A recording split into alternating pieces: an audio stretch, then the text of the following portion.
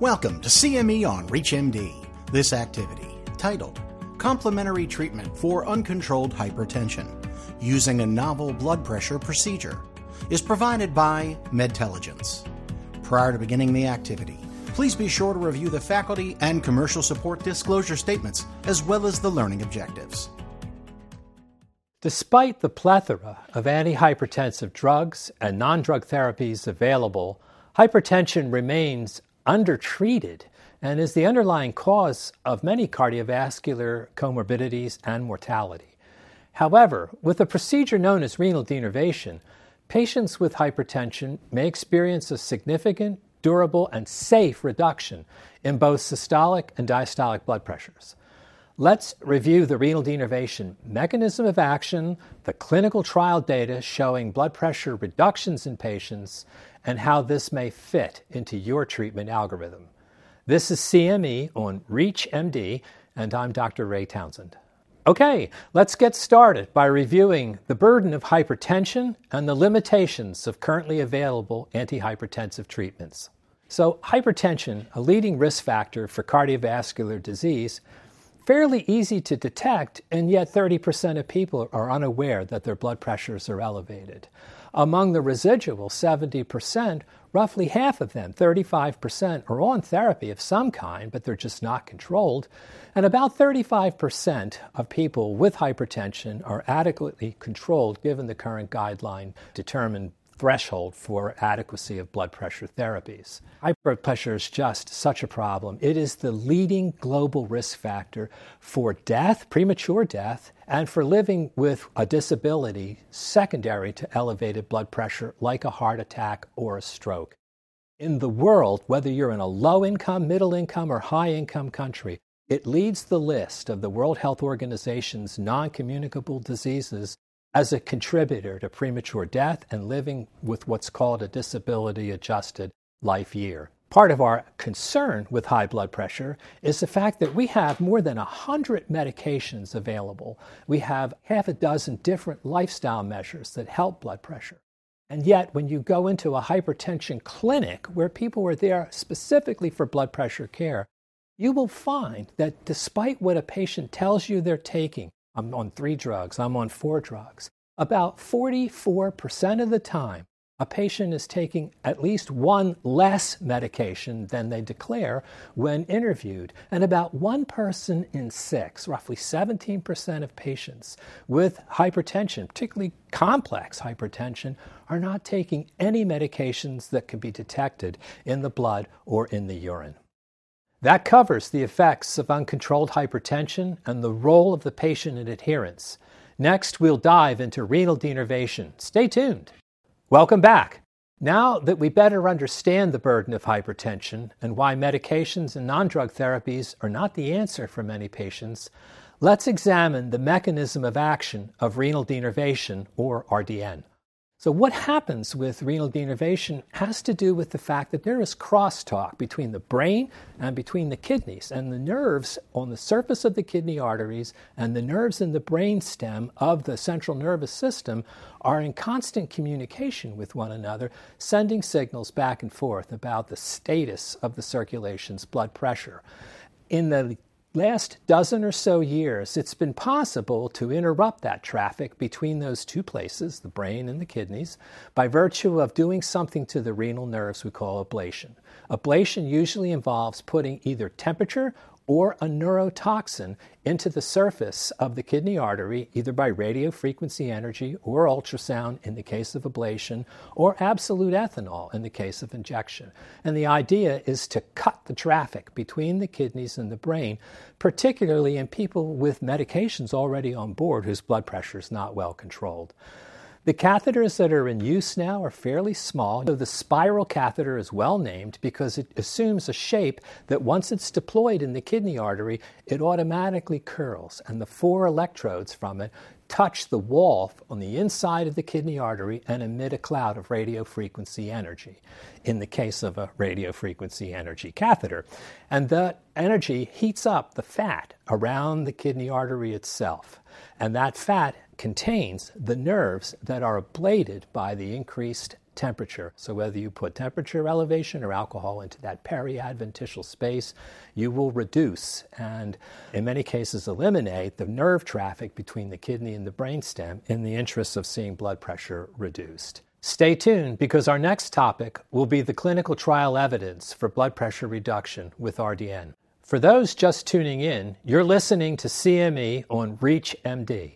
I'm Dr. Ray Townsend, and today I'm discussing how renal denervation reduces blood pressure in patients with hypertension. Welcome back. We're turning to the clinical trial evidence for sustained blood pressure reductions in patients with hypertension. Let's look at the data. In the last dozen years or so, especially after 2014 with HTN-3, the Spiral Clinical Hypertension Program was initiated. After HTN-3, we went back to the drawing board, and very similar to the development of a drug for high blood pressure, the first question we addressed is, does renal denervation really lower blood pressure in a hypertensive on no medication? Okay, let's assume it does. So we started that particular thing, the off-med program. And then we said, okay, let's assume that it's going to work. We've got a successful recruitment going. We want to know next how well renal denervation works in the presence of medications, 1, 2, or 3 meds. And then after that, we want to know what it does in the real world, not in the presence of a clinical trial. And so that brought in the Global Simplicity Registry, where people have been rounded up from many countries because it's available in many countries and are followed for 3 years after their denervation to see what happens to their blood pressure and to see how safe the procedure is. So just to recap briefly, the off-med, does it lower blood pressure at all in the presence of no medication for blood pressure? In the on-med, does it lower blood pressure when there's someone else in the sandbox, 1, 2, or 3 meds? And then in the registry, how does it work in the real world?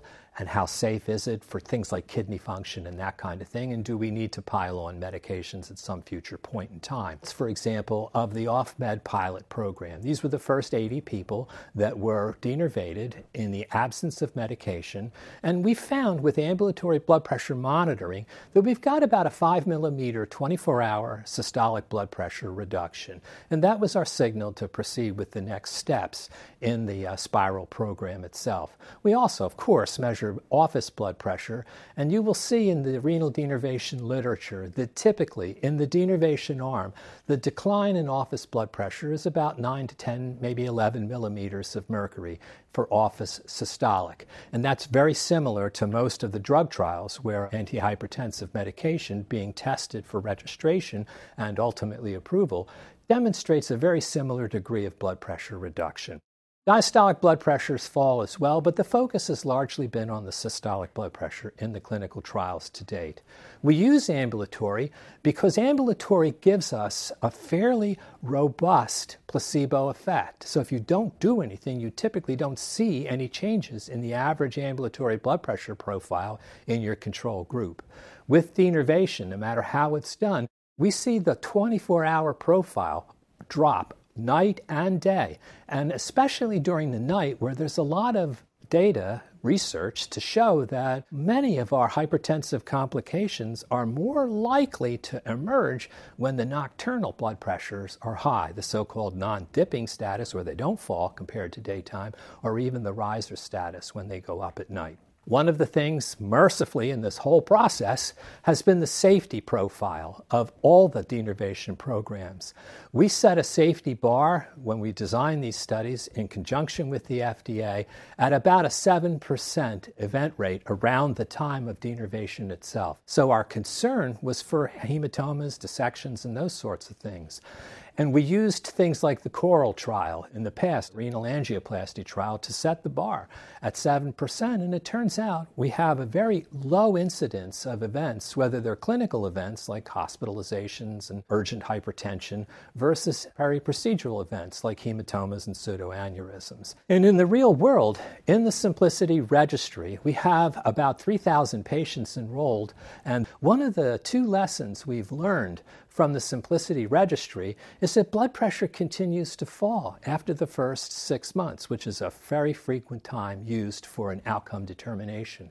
But we see again a 1 to 3 millimeter reduction in office systolic blood pressure or ambulatory 24-hour systolic blood pressure over time, out to 3 years. And we see that kind of occurrence in the absence of jacking up the medications. So you get 3 years older, you expect your blood pressure to go up a little bit, but it doesn't. If anything, we see either a stabilization of medication and lower blood pressure, or even in some people, a small decrease. How likely are we to get our patients to a guideline-directed degree of blood pressure control? The answer is it's about 3 times more likely that they'll get to a less than 130 or less than 140 kind of blood pressure compared to where they started. And secondly, we have a fairly good safety record even in the real world because we've been tracking things like the kidney function, etc. And so far we have not seen a signal that the natural changes in kidney function with age are accelerated in some fashion, and renal artery stenosis is not provoked by virtue of doing this. Now, it brings you to the issue of what do the patients think about this? So we did a study with 400 people called a discrete choice experiment where we gave them a scenario. First, we made sure they understood blood pressure, its role in mediating organ damage, and the value in blood pressure reduction and the risks, both of medication, drug side effects, and denervation, peri-procedural effects. And then we asked the patients who were all uncontrolled. We verified that with the patient and their physician, and all this was done in an online survey. We said, you're uncontrolled. Here's the data. What would you do? Would you want to take more medication, another medication, or denervation, or just pass and just say, I'm satisfied with my current level of blood pressure? And when we evaluated the responses in patients to these kind of questions, overwhelmingly, the driver for whatever answer they chose, more meds, denervation, whatever, was the magnitude of blood pressure reduction. So it was the elephant in the room. When patients looked at blood pressure benefits, they felt that those were more important than things like side effects, etc., in making a choice about what to do.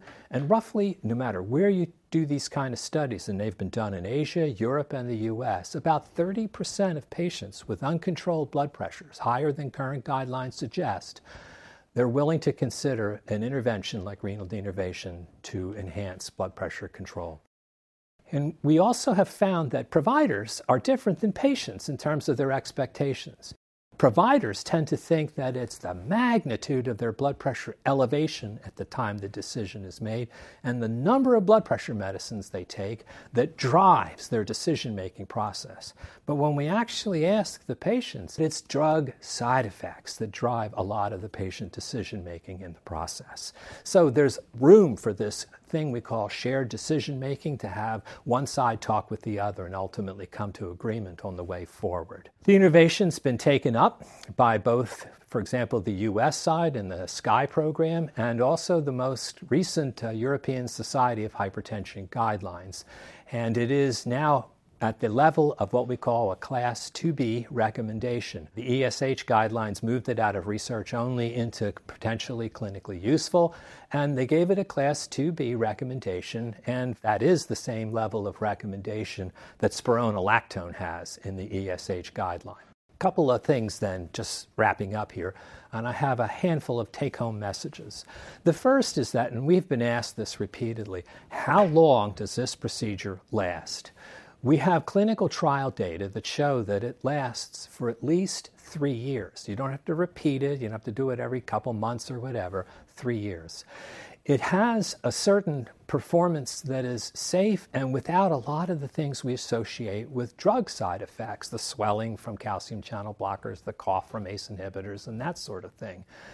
And most importantly, I think, one of the most difficult aspects in managing especially in the complex hypertensives, has been keeping them on their medications. And so with a procedure like renal denervation, adherence is not an issue because once the procedure is completed, we think that they are pretty good for at least 3 years, and in a couple of recent papers, we have data out to 9 years showing no loss of efficacy over the long haul. That's all the time we have today. I hope this information about the potential benefits of renal denervation for blood pressure reduction in your patients with hypertension has been useful. Thank you for listening. You have been listening to CME on ReachMD. This activity is provided by Medtelligence. To receive your free CME credit or to download this activity, go to reachmd.com/CME. Thank you for listening.